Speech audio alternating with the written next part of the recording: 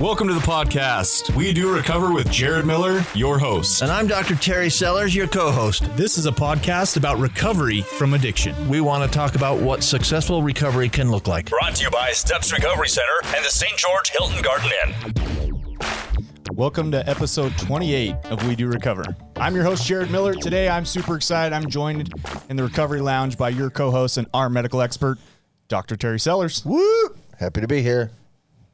We also have in the studio today the man that makes this thing possible when he's not running a side hustle on top of a side hustle, Sean Denovan. I'm just over here in the corner. And finally, to our featured guest, super excited to get this guy's story. He's an amazing man, well known in the industry, Christian Smith. Thanks for having me. Yeah. Thank you for coming on. We are grateful. This podcast is recorded in sunny St. George, Utah. Episode 28, part 1 is brought to you by none other than Steps Recovery Centers, where addiction ends and healing begins. If you or a loved one needs help, reach out and give them a call. 801-800-8142. You know, I really do love Steps. Steps they're a good organization. They treat me good. I love them. Yeah, good. Yeah, good people. I played golf yesterday with one of the owners. So, I didn't play with him, but we were in the same tournament. Which one? Give us the dirt. Huh? I can't remember his name. Oh, okay. I'm kidding. You're okay. I'm kidding. Well, sweet. What's new and good with you, Sellers? Ty Hansen, by the way. What's new and good? Well, let's do what's new and good with you. I look over. Yeah. You're wearing this shirt. Yeah. If you're watching the podcast, you can see that Jared is wearing a Sober Society shirt, which is a cool looking sweatshirt. He's got a hoodie on. What's that about? Well, thank you. I appreciate that. So, we've had people on that have had sobriety apparel, and I kind of came up with the concept. I wanted to make something that was fundraising to help people. This will be the second time that I've done something to help raise money for people in sober living, and there's always a why behind it, right? So when I got my act together and was putting my life back together, I was dirt poor. I mean, imagine making, $10, $12 an hour, paying child support on top of it. I didn't have a lot of money. Like, I didn't have the money to move into sober living. So I had to move in at the age of in my late 20s, mid to late 20s, back in with my mom. And that is super hard when you're trying to gain some self-esteem and some self-worth to move back in with your parents. And so what do you do if there's something that you want to, change? You try to make a difference. So Sober Society is about raising some money, half of 50% of the profits. So that's cost, right? Minus sales. You don't have to do all the accounting. Okay, all right. Good. This isn't an accounting podcast? Yeah. Goes to help raise money. We're going to donate to get some people, help them with their first month moving into some sober living. Be honest. If you shine a black light on that shirt, does it say Jared Miller is awesome? Underneath all I don't that? know. You'll have to buy one to find out, Okay. Sellers. All right. Well, see what I did there, Christian? Do you see what I did there? How did somebody buy one? So you go to this podcast Facebook page. Okay. You click on View Shop. Right there, we got all 3 products. We're also working on a hat. Sweet. You can just order it right there. Or, if you're a local in St. George and you want to save $5 on shipping, just shoot me a direct message. My Venmo is Jared-Miller-223. We'll make it happen. Jared will bring it right to you. Yeah. Maybe. I have been doing some hand deliveries lately. And thank you to the people that sight unseen they ordered. Yeah, sure. Man, we got some amazing people out there. Sure. Love them. Noticed Amanda ordered the other day. Shout out to Amanda. Yeah. Amanda Carrillo, she's awesome. Who else ordered? Anybody we need to... We got Corey. I saw Corey wearing his. That's awesome. Yeah. Danielle, my friend Danielle. Corey looks good in it. Yeah. Stacy. Yeah. Awesome. Yeah, there's quite a few people. All right. Well, I like it. What's new and good with you? Thank you, by the way. I appreciate the sure. love. So I'm down here for a golf tournament it's a group called Good Time Golf, mostly out of Salt Lake City, I believe. And Good Time Golf is a group of sober golfers. And I don't know, what did we have out there yesterday, Christian? How many players you think? 60? At least 60. Yeah, 60 people. Wow. Every one of them sober, to my knowledge. and playing golf, and it was a ton of fun. It was cold yesterday, but it was great. Yeah, I love that kind of stuff. Like, I love the volleyball leagues and the baseball, and there's so much cool recreation down here in southern Utah. I love St. George. Yeah, it's fun. It's a little cold on the golf course, but... Yeah. A little. I mean, you're from Provo. It should have felt good. Well, I'm from Florida. Oh, okay. I just keep right. I keep pretending I'm from Florida. I call that home. Well, Christian Smith, let's get you in the mix, man. What's new and good with you? Yeah, you got anything new and good going on right now? No, I just I hope you don't suck today on the golf course. I was terrible yesterday. Oh, are you his partner? Oh, he drug me around the golf course. He was awesome, and I was terrible. We won, but no help from me, frankly. I was not good. Christian, is your back feeling okay today? It's actually sore, but It's a little sore. He's yeah. getting a little heavy. You're having to carry him. That's what 60 years of living will do. And carrying a big fat guy around the course. Oh, too funny, guys. Sean, anything good, new and good in your world over there? No, everything's great. All right. Thanks for asking. Beautiful. Cool story, right. Sean. Yeah, great. Way to add to the podcast. Okay, we should get going, huh? Yeah, let's get going. So Christian Smith. Those of you that don't know Christian Smith, you're about to get to know him, and it'll be a treat. I've known Christian for quite a while now, and we're about to get to know him. So tell us just briefly about Christian Smith right now. Like, I don't need to know, but just who's Christian Smith? I'm in the next week. I'll celebrate 39 years of marriage to the same woman. Wow. And we'll talk a little bit more about her later. Just she's pretty sick for us to celebrate 39 years of marriage. She must be nuts. Kelly, and we have 4 kids. All 4 are married and live close to us up in the Salt Lake, Bountiful area. And 6 grandkids. You're beating me. I got 5 grandkids. Yeah. You're running. It's the coolest thing in the world. Grandkids. What's your kids' names? Adam. Okay. Chad. Is Adam the oldest? Adam's We're the going oldest. in order? In order. Okay. Adam, Chad.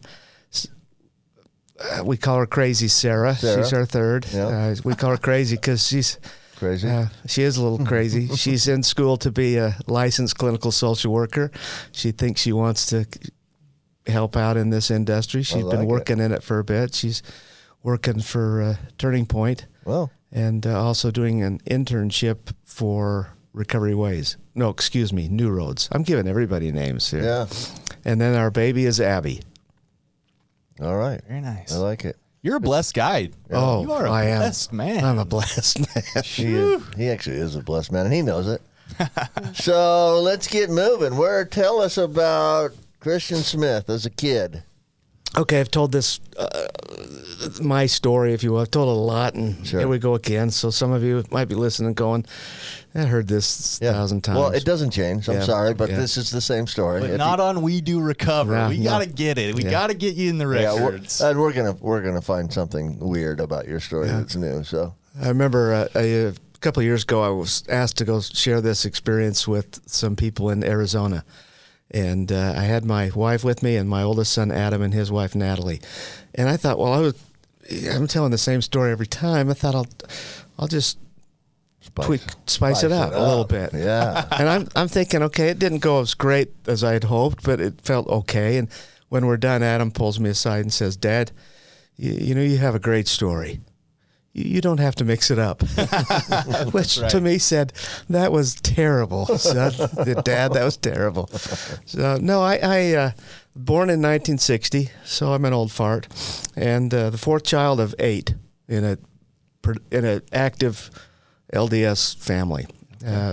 We went to church every week, and Mom and Dad had callings in that organization the whole time I was growing up, including Bishop, Stake President, Relief Society President, and Mission President. Your mom was the bishop? She was. Wow. It's a different LDS chair. Yeah, sure. They're trend breakers. A little more progressive, sure. So the growing up was pretty easy. We were middle class socioeconomically, didn't have a lot, didn't go without much. I remember one of the challenges with 8 children, 7 siblings. You know, we didn't always get along, and being in the middle, I sometimes found myself lost. And I learned quickly that I was blessed with, and there'll be some people listening to this and just laugh, but bite me. I was blessed with the ability to play pretty good sport, and basketball was my sport, and so I could flex my muscle with my older brothers on the basketball court, and I hope they're listening. Both of them. I took them down bad. They fell for fakes like nobody's business. Next thing you know, there's bloody noses. And Yeah, listen, we're gonna have them on next week, and they're gonna tell the real story. They get to tell their side of this basketball feud. It's not gonna be the same story. yeah, so didn't have any substance abuse in the family. I listened to your podcast a couple weeks ago, and I know you talked about the predisposed genetic component of addiction. I did have that going on. My grandparents on my mom's side and her siblings, brothers, struggle with alcoholism. But in our family, we weren't around that at all. LDS culture tends to frown upon bishops smoking and drinking. Yeah, it does. Yeah. So the way we communicated in the family was, this will come up a little bit later too, we were pretty passive. We did speak sarcasm, so that would, you clinicians and medical people would understand that's passive aggressive, and we still speak that language today, and it works for us. But That's my first language. yeah, sarcasm. is really great. So I'm not fluent in that language at all. See, Right. there's an example. Everybody of great sarcasm right there. Didn't struggle with substance abuse. I did sample clear alcohol, which was probably vodka, as a 12, 13-year-old, and about the same time smoked a little bit of a cigarette. Turns out it was probably really the butt end of a cigarette, because I would learn years later I didn't get that little, holy cow, spin, if you will. And other than that, no substance abuse. I did have a disease, and I'm pretty sure you can confirm this as a medical expert. I bet this is going to be funny. No, it was. I think it was a serious disease growing up. I think it's called horniness. Okay, I'm not a medical expert. You're going to have to explain this to me. You want to elaborate on that?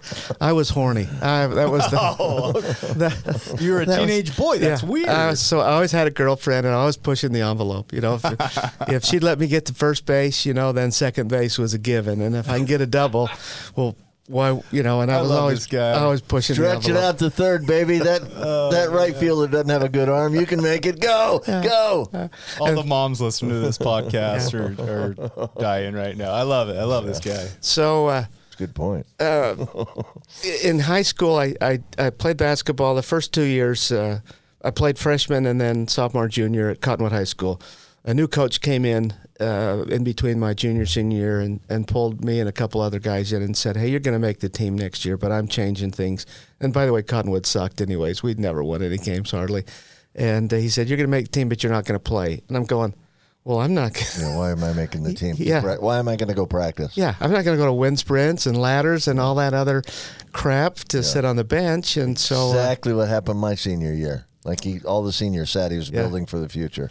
So somebody suggested, hey, well, why don't you try out for a cheerleader? Huh. And I thought, well, that's, he had 4 guys and 4 gals. And so we tried out, and all 4 of us made it. I didn't have any gymnastics. You didn't have very good friends, did you? I didn't have a single friend that ever said, hey, why don't you try out for cheerleader? It was a little different then, I hope. Listen, you look at it from a good perspective. 4 guys, 4 girls. It was a blast. Okay. It was a blast. It was during then that I didn't know at the time, but I probably doing some of those Splits. Yeah, I didn't do that, but lifting and whatnot, and I did get pretty proficient on the mini tramp there, and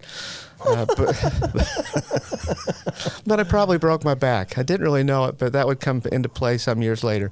So I finished that, had a great experience, and what's the right thing for somebody to do that graduates high school and is turning 19? I did leave out. I repeated kindergarten. Which back in that day, I thought I flunked kindergarten. Look at Sellers. That's exactly how I felt. And because I'm asking, all of us can be doctors, Sellers. Okay, kindergarten can be tough sometimes. And I'm asking myself that same thing. Like, kindergarten was naps and recess for me. How do you flunk kindergarten, man? How do you do that? For the nap reason or whatever? Are you not a very good napper or what? I don't know. But it was. I didn't have any trauma growing up. Dad spanked me on a few occasions, probably less than 6, and I do know that less than 6. That was a good week for me. I remember thinking, when he spanked me, it was, he must not love me. So if I had some trauma, that bugged me a little bit. And So I graduated high school, and now I'm a year older than everybody else. Immediately, what does an LDS guy do? Go on the mission. Go on the mission. Yeah. And I went to Johannesburg, South Africa in 1979 and loved it. It was just probably funner than a mission is supposed to be. And still working on the apartheid thing there in 79, weren't they? Yep, they were. And that was one of the downsides of my learning to adult, because I didn't do any adulting on my mission. I didn't do any laundry. I never cooked a meal. I never made a bed, didn't clean. We had people that would do that. Yeah. And so that didn't help me learn how to adult a little bit. I'm writing. Yeah, but don't down it too much. You got up every morning at 6 and went out and did your duty and that sort of stuff. Yeah. But during that time, I'm writing a couple of gals. I'm still horny. A couple. And, a couple. Well, neither one knew about the other. No, it turns out those of you listen that might go down this road, don't be very careful if you're writing multiple women. Because in the same town, they could have friends who are mutual friends. And so I get a letter from one gal, you already know who she is, Kelly, who says, "Hey, if you're going to write Corinne, don't write me." Oh, and I the gig is up. I panicked, like, okay, I'll stop. And anyway, I get home from the mission. Still have that disease. 7 days after I'm home, I'm engaged to be married. Oh my! 7 days. 7 days. Oh my God! The remedy for a horny return missionary is marriage in my world. Wow, you were horny. Holy mackerel! 7 days is what you lasted. Yeah, it's just. I still hadn't gone to the mall 7 days after my mission. Worried about leaving the house in jeans. So we get married 3 or 4 months, whatever it was, 5 months later, and that's when life started to take a different twist. Kelly, I come from this family where we didn't raise our voice. The only time it was okay to raise your voice and be real assertive or even aggressive was if you're playing sport. Then I'd get kicked out of a game, and Dad's going, "That's my boy," but not in the house. Kelly, on the other hand, came from a family where they practiced assertive communication. They called you out. Didn't matter where you were, who was around. If somebody did something silly, it was, to me, it was as if somebody was yelling at me.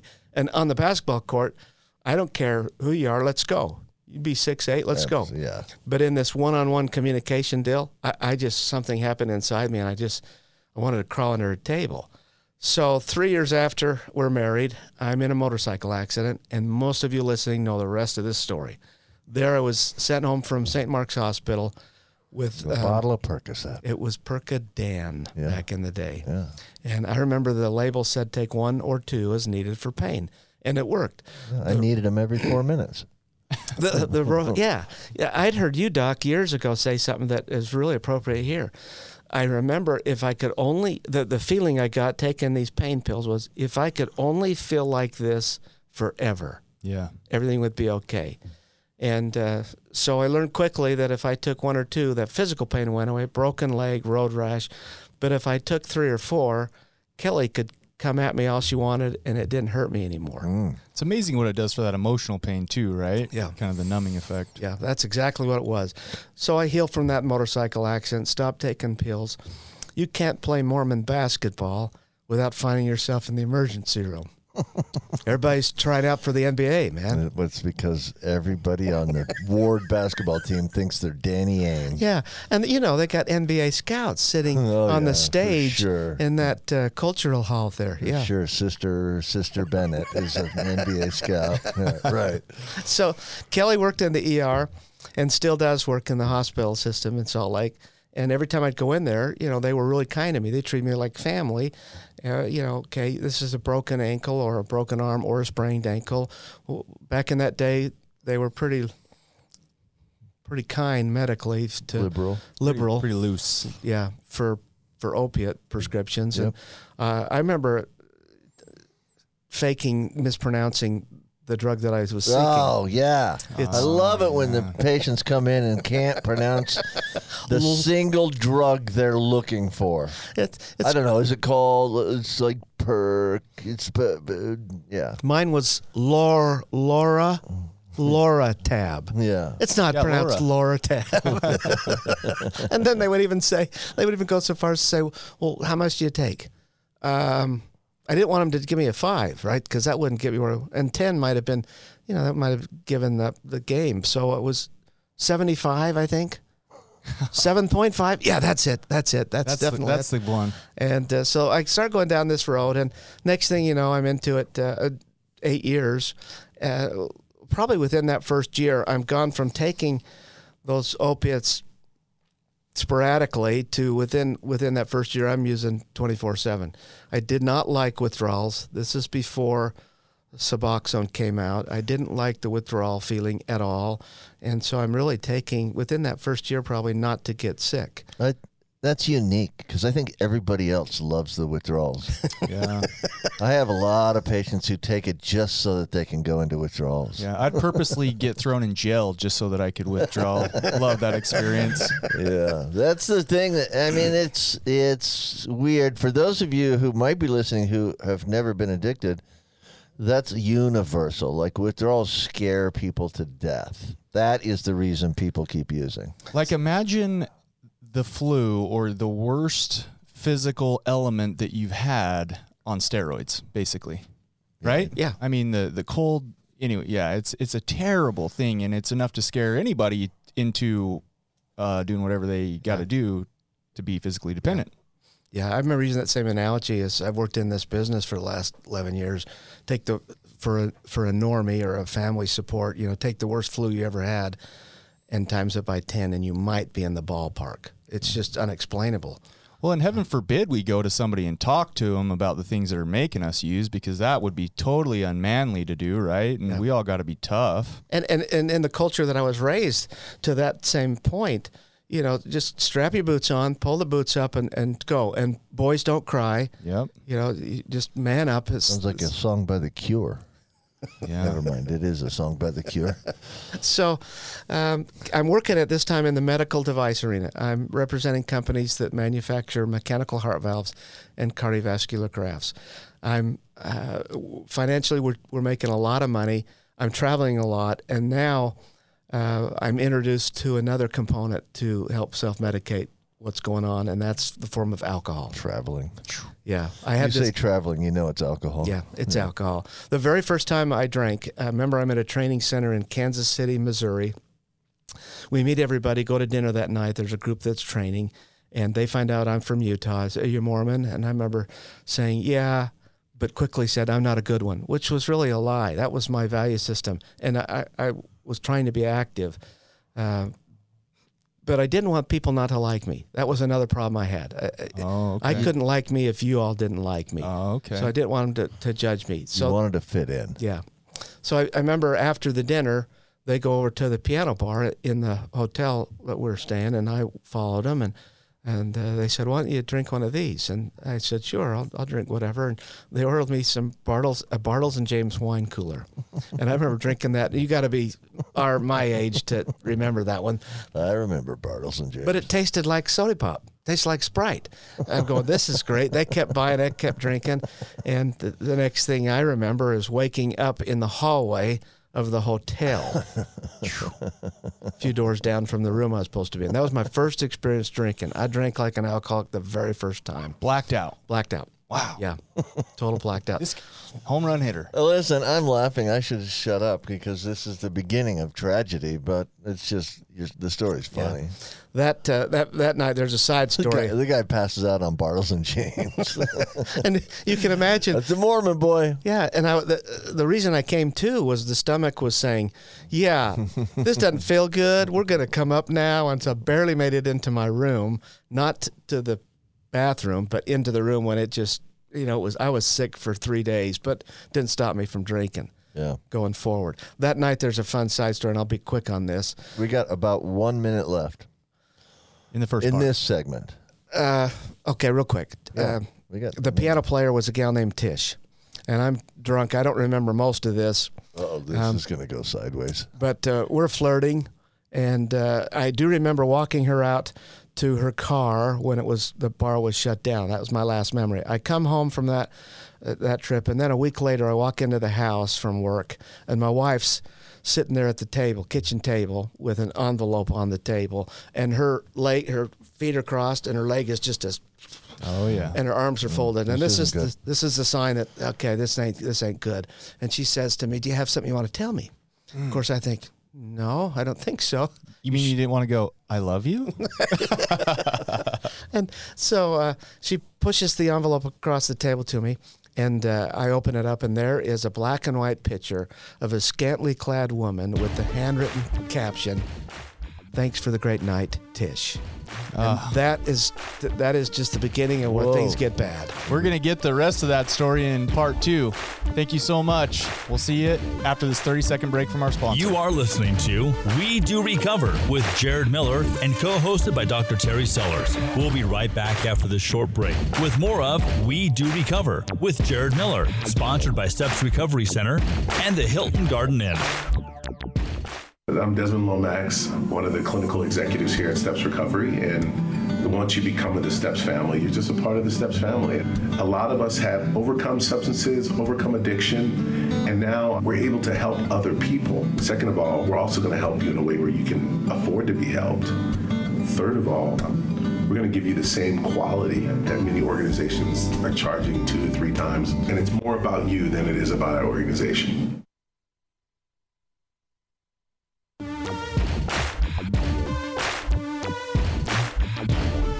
We welcome you back to We Do Recover with Jared Miller, co-hosted by Dr. Terry Sellers. Brought to you by Steps Recovery Center and the St. George Hilton Garden Inn. And now with part 2 of our podcast, Jared Miller and Dr. Terry Sellers. All right, part 2 of episode 28, We Do Recover. We got Christian Smith on here talking about the depths of the addiction that he took him to, and he finished with a black and white photo of him standing next to a scantily dressed female. Piano player. Before we get back to that, though, we got to do a sponsorship mention. So episode 28, part 2 is brought to you by the Hilton Garden Inn. It's always sunny and bright at the Hilton Garden Inn in St. George, Utah. If you or loved ones traveling through southern Utah, give them a Google search. Just type in Hilton Garden Inn, St. George, Utah. They have amazing amenities. I promise you won't be disappointed. It really is amazing there. I love their staff, love their people. Yeah. Look, I don't bring sponsors on. I'm pretty picky. Like, I got to have a genuine connection with somebody to do a sponsorship, because we've been offered other sponsorships, and I love these guys. I really do. Yeah. I'm proud of it. They're good to me. It's the Parade of Homes in St. George this weekend, apparently. So they were really full this weekend. So Christian and I that's a funny story, but I'm not going to tell it. But we were we were going to be in a house with a bunch of other guys, and Christian was going to sleep in a room on a bunk bed with like 2 other guys in the room. And when you get to my age, almost everybody snores. And so it's not that Christian wouldn't have slept. It's that he would have woke the rest of the room up maybe. You would have been part of that night rock concert. That just feels uncomfortable when you start kicking people out of your room. I've done it myself. Yeah. I've woken up to my wife sleeping in the bathtub before in a hotel room. It's pretty nice. That's awesome. Yeah. So, okay, well, let's get back to it because we got a lot of stuff to do. And I'm loving it. Yeah. So I got to know this. Like, how did this picture get in the hands of Kelly? That's the crazy thing. When I don't remember ever giving her my address. Do you remember taking the picture? No. What, you sent it to her? No. She sent it to me. The picture was, we're standing there she's dressed like a hooker. No offense. The piano player sent it to you. How does Kelly get it? It was in the mail. If only we had a recording of this night. She sent it in the mail to you. Yeah, she sent. So listen. You know how dumb and old I am. I thought she sent it by phone. But, we didn't. This do may that. have predated that. We didn't do that. The phone I had then. weighed about 8 pounds. Yeah. I used to refer to it as the brick. Yeah, I remember those phones, and they didn't receive any pictures either. Yeah, and that would open another door of, I'm unfaithful to my wife over the years. I wasn't that night. Well, you were, but by flirting. Yeah, by flirting. I get it, but all right. And that put me down that road. Right. And I'll skip through a lot of stuff, but many of you will know that the pains I'm about to enter in.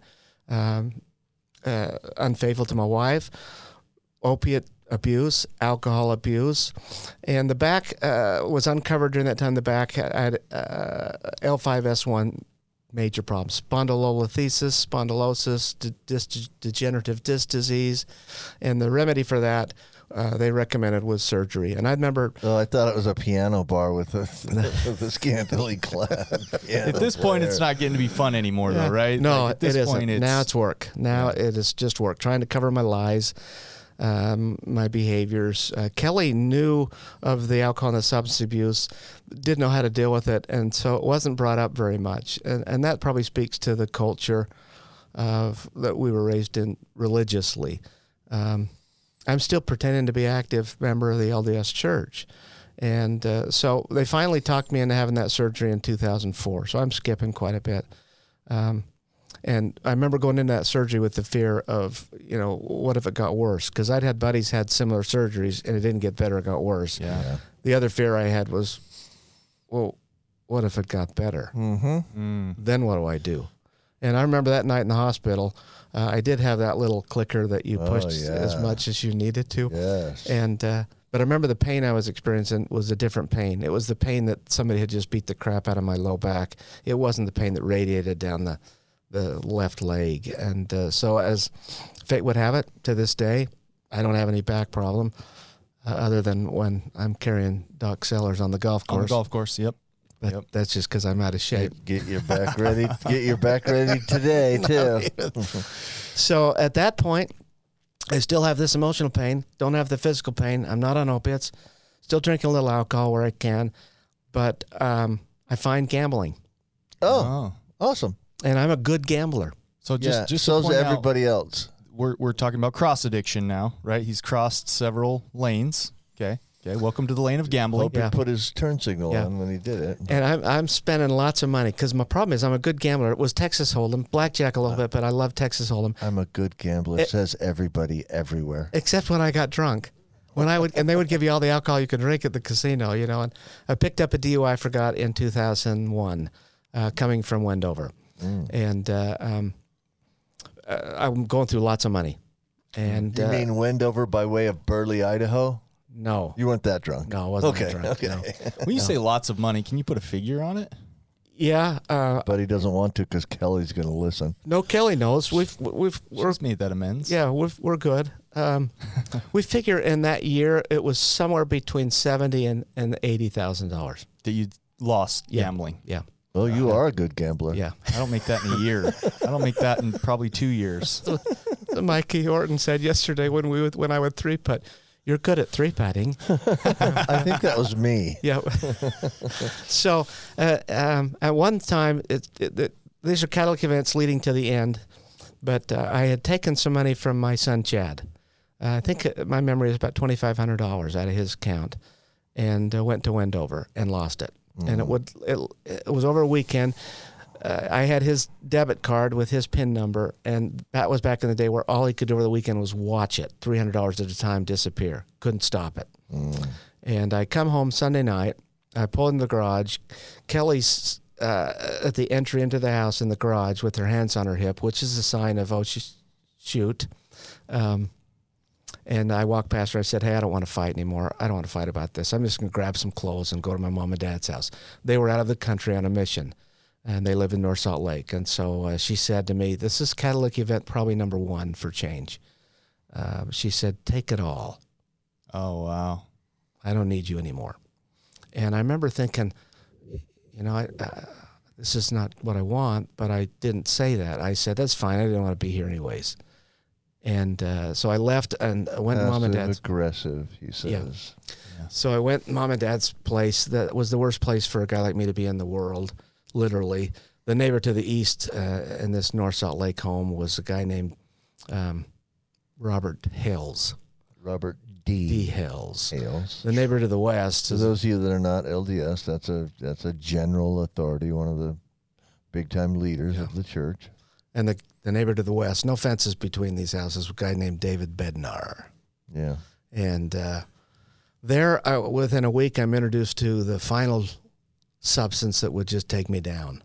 I'm introduced to crack cocaine. Oh, and I just remember within 6 months, probably 4 months after first starting cocaine, I'm not working now because I'm not hireable. I'm not dependable. Yeah. And so I'm really not working.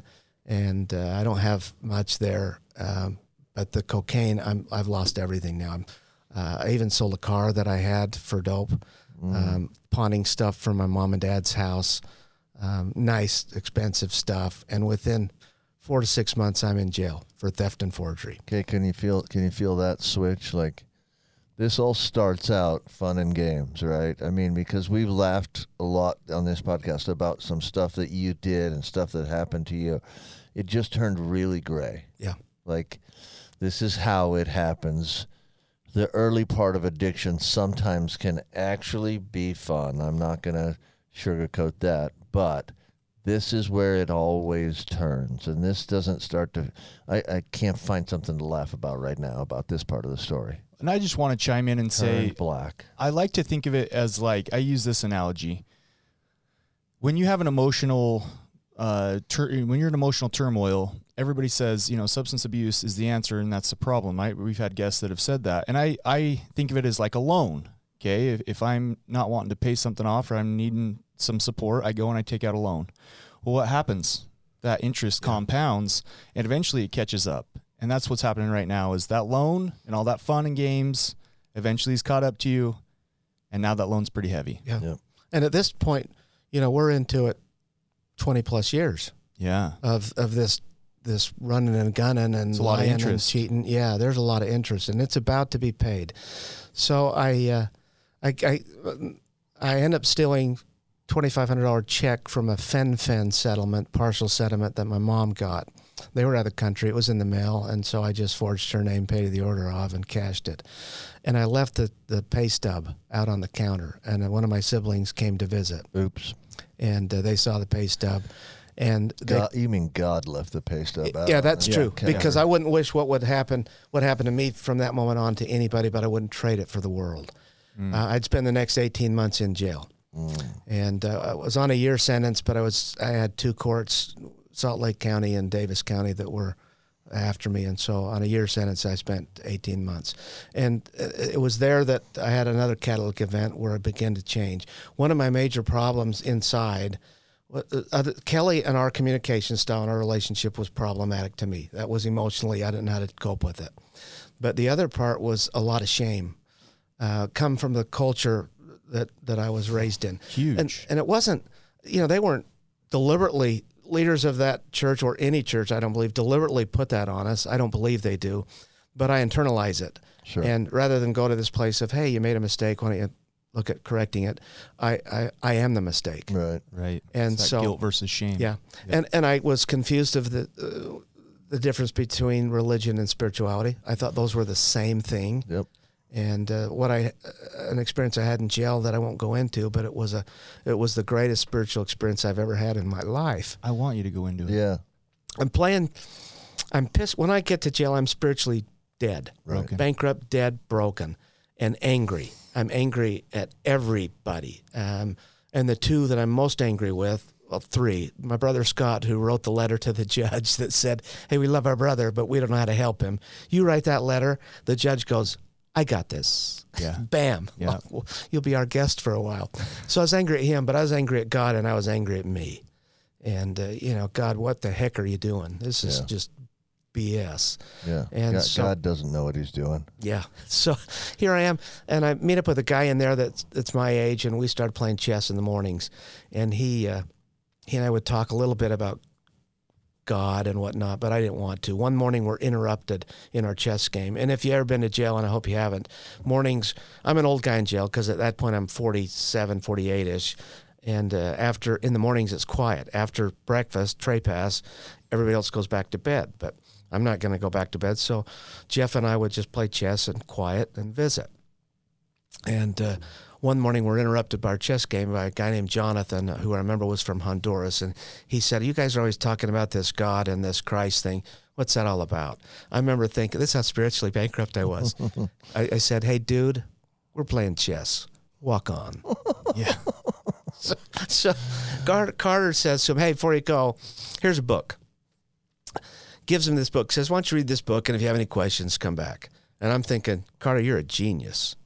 We'll never see this guy again. That's the Book of Mormon. We will never see this dude. I was wrong. The very next morning, this guy had questions. I'm butthurt again. Another jailhouse term. I am upset again. You're interrupting my chess game. And Carter says, why don't you just come every morning and we'll teach you some stuff. Just pissed off. So we're going on, and I'm waiting to be transferred from that jail any moment to Davis County, where I have to do a year. That's why it was a year and a half. But I think God, looking back, had a plan. I need you to figure something out here before you can move forward. Yeah. So we're going to slow some things down.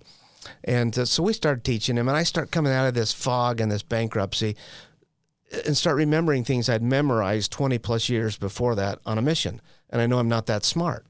And so I'm starting to soften up a little bit. And each night I would say, hey, probably won't see you guys tomorrow. They're going to roll me up, only to wake up to Groundhog Day for about 8 months. And so we're running out of things to teach him. And Jeff says, what do you want to teach him? And we talk, and somehow we come up with this idea of the atonement. And for those Christian folks, we all know what the atonement implies. And I'm thinking, I got this. I know everything there is to know about the atonement. So I grabbed what I had that night in my cell and prepared this dissertation on the atonement the next morning. And the next morning would change my life. Catalytic event number 2. I go into this, why we had what needed a Savior and the atonement, and talked about the life of Christ, his birth, and the miracles that he performed. And it was good stuff. Talked about culminating with him being betrayed by his friend, and then going to court himself and being condemned and died on the cross. Thought it was good stuff. And I remember it was over, and this Jonathan leaned over and looked me in my eyes, and in this Honduran accent said, why? Why did he do that? And I remember thinking, you jackass, I just spent an hour telling you. That's when it happened. It was as if my grandfather was in that room, and he probably was. And he said to me in my mind, Christian, this question he asks you of why, you don't know the answer. You think you do, but you don't know the answer. And until you know the answer, life's going to be pretty tough for you. So I listened for a minute to what was spoken in my heart and in my mind. And I said to Jonathan, he did it because he loves me. He loves you, a liar, a cheat, and a thief. And if we would just look to change, all this would go away. I never saw Jonathan again. That night I was rolled up. Wow. I finished that sentence. Kelly begins to visit. We reconnect. 3 of the 4 kids reconnect. I get out of jail, go back home, and I quickly, expectations of a job, I relapse really fast on crack. I'm not taking pain pills, not drinking alcohol. But I quickly go to crack, and then Kelly says, I'm not doing this, and I'm homeless. And in late 2009, I'm homeless, and the only thing I have, I'm living down at the park. That's Pioneer Park. Yeah, downtown Salt Lake City. And trying to do what I can to scrounge up a few pennies and enough to get $20 worth of rock. And the only thing I had was, I wasn't divorced, so I was still on Kelly's health insurance. And late in 2009, I figured it's not working anymore. And I, for the first time, I'd been to treatment a couple of times, but for Kelly and for the kids and siblings and parents. Everybody but you. Yeah. For the first time in my life, I said, it ain't working. And I made the call and checked myself into treatment. I met Jason Webb, who's just a phenomenal counselor, but the biggest nerd you'll ever meet. And he helped me understand the difference between religion and spirituality. And to this day, I offend on occasion, not on purpose, but my LDS friends when I say the spirituality that I'm advocating for in the recovery process will not be found in a church building. You may go there to support it, but you will not find it there.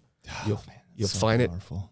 It in the quiet places, nature, looking in the eyes of a child or a grandchild, somewhere where the heavens can speak to you and say, Christian, I know who you are. I know the pain you're going through, and you matter to me. So I get that in treatment, get out of treatment after 83 days of residential. I go home, Kelly on a napkin we still have has 4 deal breakers. You got to get a job. If you don't do that, you can't live here. You got to get your driver's license reinstated, which was appropriate because I'm on probation driving on a suspended driver's license. Let's see. You can't use. That's a given. But the fourth one just cracks me up. You got to go to church. And I remember going, oh, thank you, Jesus. If only I had done that and read my scriptures and prayed more, all this shit never would have happened.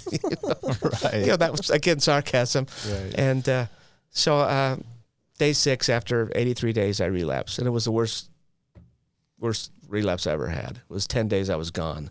And everything I had was gone. I'd stolen more money. That night of that 10th day, the final catalytic event happened. The dope's gone. The phone, I already sold that, so I have no way of contacting anybody, or they contacted me. But I checked the landline. I called my cell phone from the landline I was at, and there was voicemails were full. And Jason Webb had left a couple. You know Jason Webb. And the first couple were, hey, I'm concerned about you. Call me. Crescendoed to the middle of the week of, hey, this is ridiculous. Call me. But the last message he left was the final piece I needed. This is the message he left. He said, Christian, it's Jason. Have I told you I love you lately? That gave me enough courage. There was no judgment in that. There was just unadulterated love.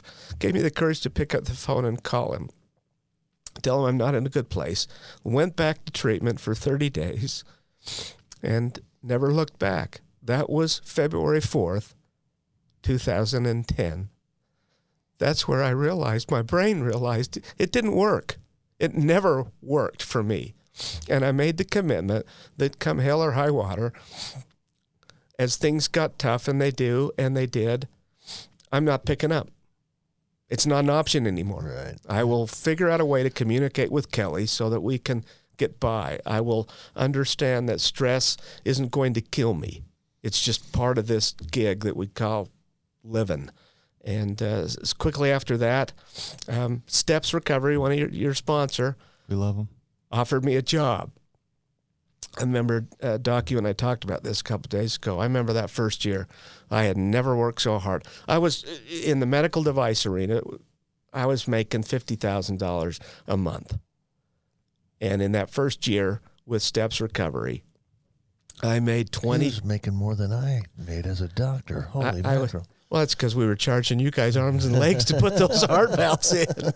But I remember I worked for $24,000, and I've never worked so hard for so little and been so happy in my life. Yeah. That opened the door. I worked for Steps for some years, and my ego I still got an ego, and thought, well, I don't like the way you're doing it, Mike. And that was my ego. Different owner than now, right? Yeah. So and Ty and we got to know each other there, and I went and worked for another outfit, and finally decided I could do this better than all y'all's, and opened my own place called Inspire Addiction in 2015 with my 2 sons, and we loved it. And that was acquired 4 years later, and I still have the privilege. I work for a company called Stepstone Recover or Stepstone Connect, and they are in this space of outpatient telehealth, and we're great at first responders. I love those guys at Stepstone. I've been blessed. Let me tell you the blessings of recovery. I do use AA. That was kind of how the vehicle that got me to sobriety. I probably could go to more meetings, and I might offend some people, and those that know me will make fun of me. You know, I don't have to. I believe that one can be recovered, and this is going to piss people off because when I say that, I don't mean to imply, hey, I can go drink like a gentleman now, and I can go smoke crack cocaine and then go back to my job. I have a healthy respect for the disease I have, but Bill W. speaks about it multiple times in the big book. You know, we're a group of 100 men and women who have recovered from a seemingly hopeless state of whatever that was. So now my people are laughing at me. I love AA. No, I love that, and I actually believe the same thing. Like we do recover, we can recover. It doesn't mean like you're saying that, you know, we can jump back into the old ways, right? Yeah. But that's part of recovery is knowing that we can't. Yeah. Some of the great blessings, the employment over the last 11 years in this industry I've loved. The best people on the planet are people in recovery. Yeah. and people seeking recovery.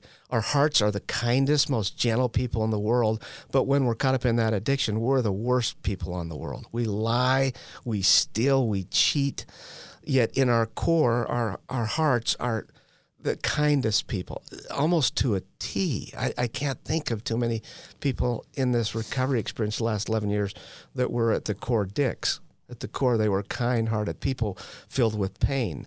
But some of my favorite blessings of recovery were that money I stole from my son, our second son, Chad. For the first year and a half, if I walked in recovery, for the first year and a half, if I walked into a room Chad was in, he walked out. And I remember probably 60 days into my recovery going to Kelly, what's his problem? I'm 60 days clean. He should just forgive me. And so the kids, they were close. We love each other. Chad and Adam are my best golfing buddies. Yeah. We have trust. We communicate. Kelly and I celebrate 39 years. Our relationship is wonderful. It's not perfect. That's the other thing I believe in. This idea of being perfect, it's not going to happen in this life. I'm a big believer in progress. That's the big deal. Progress, not perfection. Today I'm perfect in my own imperfections. And I love recovery. I love helping people. This disease is not an individual disease. It's been a family disease. Our family is so much better. That brother that wrote the letter to the judge, Scott, my best friend on the planet. And I hated that guy. He's learned. And that's my story. Thank you so much. Seriously, from the bottom of my heart, thank you for coming on and sharing your story. We really appreciate it. Yeah. Christian Smith, everybody, has been an amazing podcast. Such a powerful spiritual man. Join us next week for John Taylor with Hunts for the Brave. Thank you, guys. We'll see you in 7 days. Thank you for joining us today on We Do Recover with Jared Miller. Help us spread our message of hope. Like, comment, and share. If you have any topics or ideas for future shows, please share that on our Facebook page. That Facebook page is We Do Recover with Jared Miller. If you or a loved one needs help, please reach out to us. Again, thank you for listening. Brought to you by Steps Recovery Center and the St. George Hilton Garden Inn.